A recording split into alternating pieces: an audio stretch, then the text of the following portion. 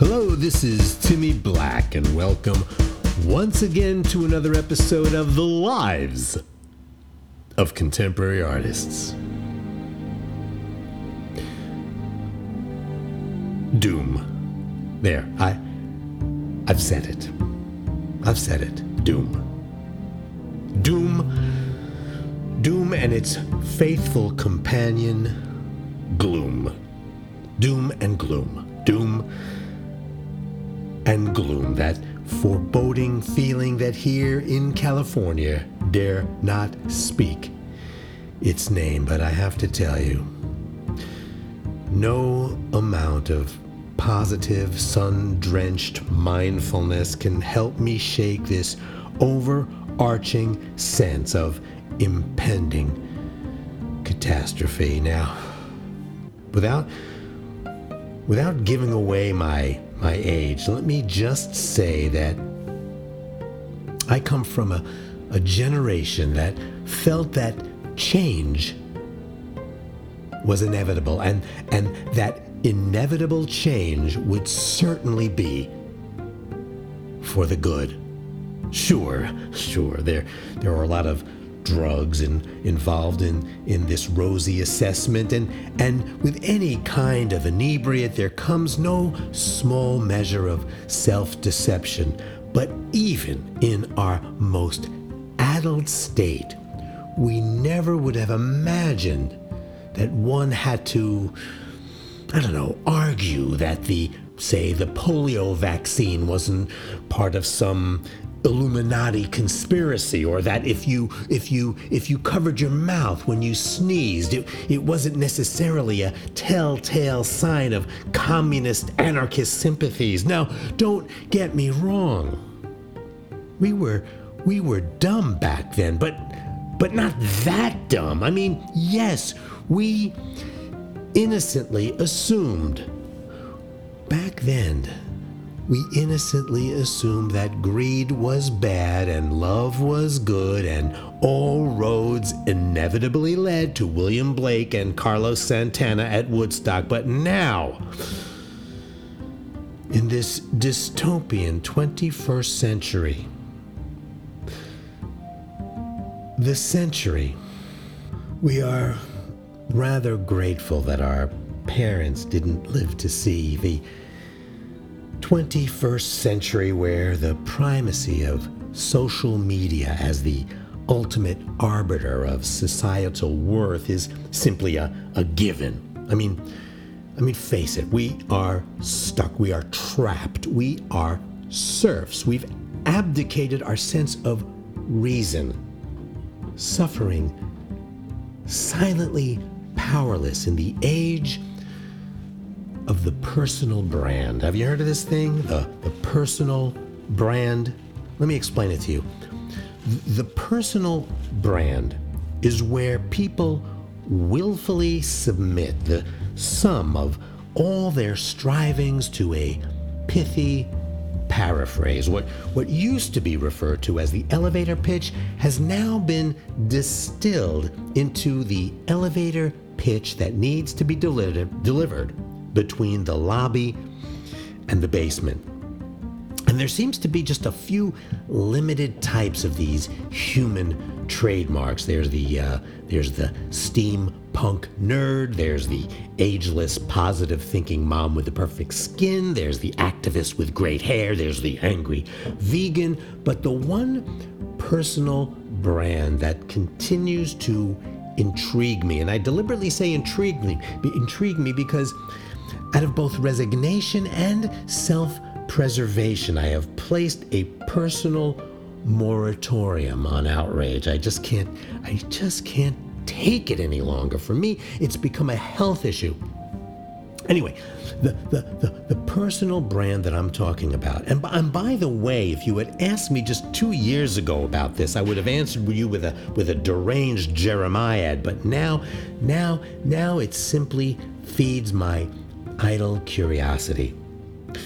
Now, the personal brand that used to bug me the most, but now merely arouses a detached bemusement, is that of the thought leader.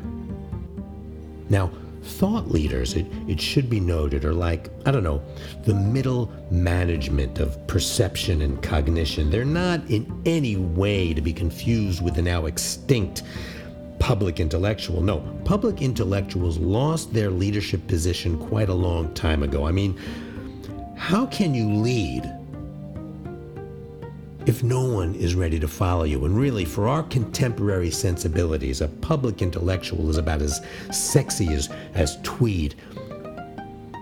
Now, to be considered a thought leader, you have to be several things, but above all else, a thought leader has to be accessible. Say like, I don't know, like Oprah, or I don't know, or Deepak, or Tupac, or the guy who made all that money compiling a list of the 7 coolest habits of Olympic luge racers. See, these days, in order to lead, in order to be a leader, you have to be intelligible. And to be intelligible, you have to be clever.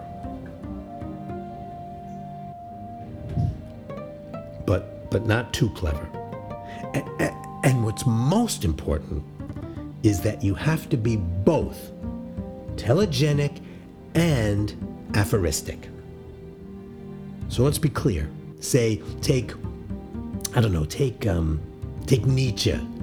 Strong on the aphorisms, but weak on looks.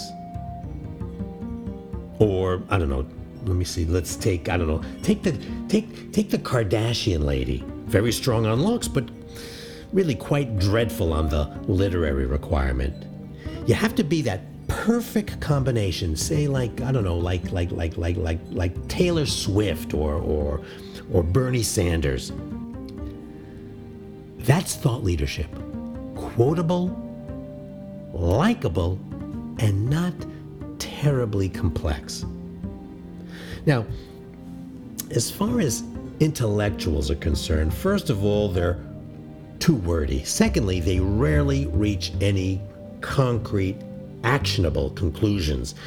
They're always offering up ambiguities, always bringing up extra stuff like I don't know, like literature or worse, philosophy.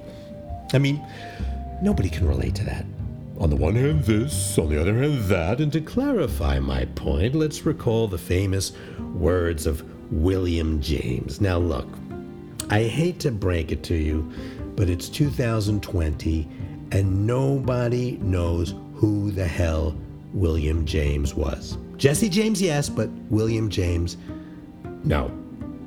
But if somebody said something like, I don't know, if somebody said, in the remarkable and prescient words of Demi Lovato, or maybe if you began a commencement address with something like, to quote the amazing Nicki Minaj, well, then you'll get some attention. Then you'll get some credibility. William James, really?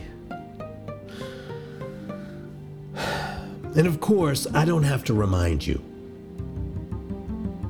I don't have to remind you who today's greatest thought leader is.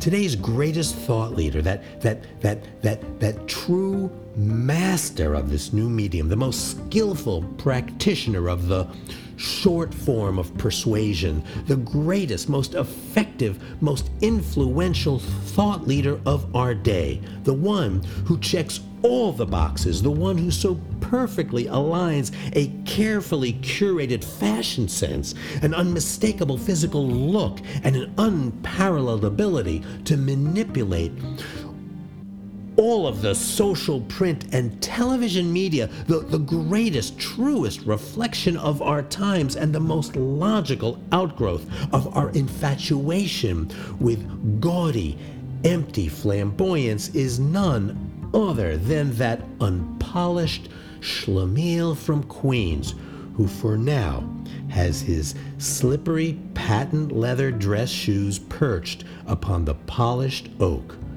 of the Resolute desk.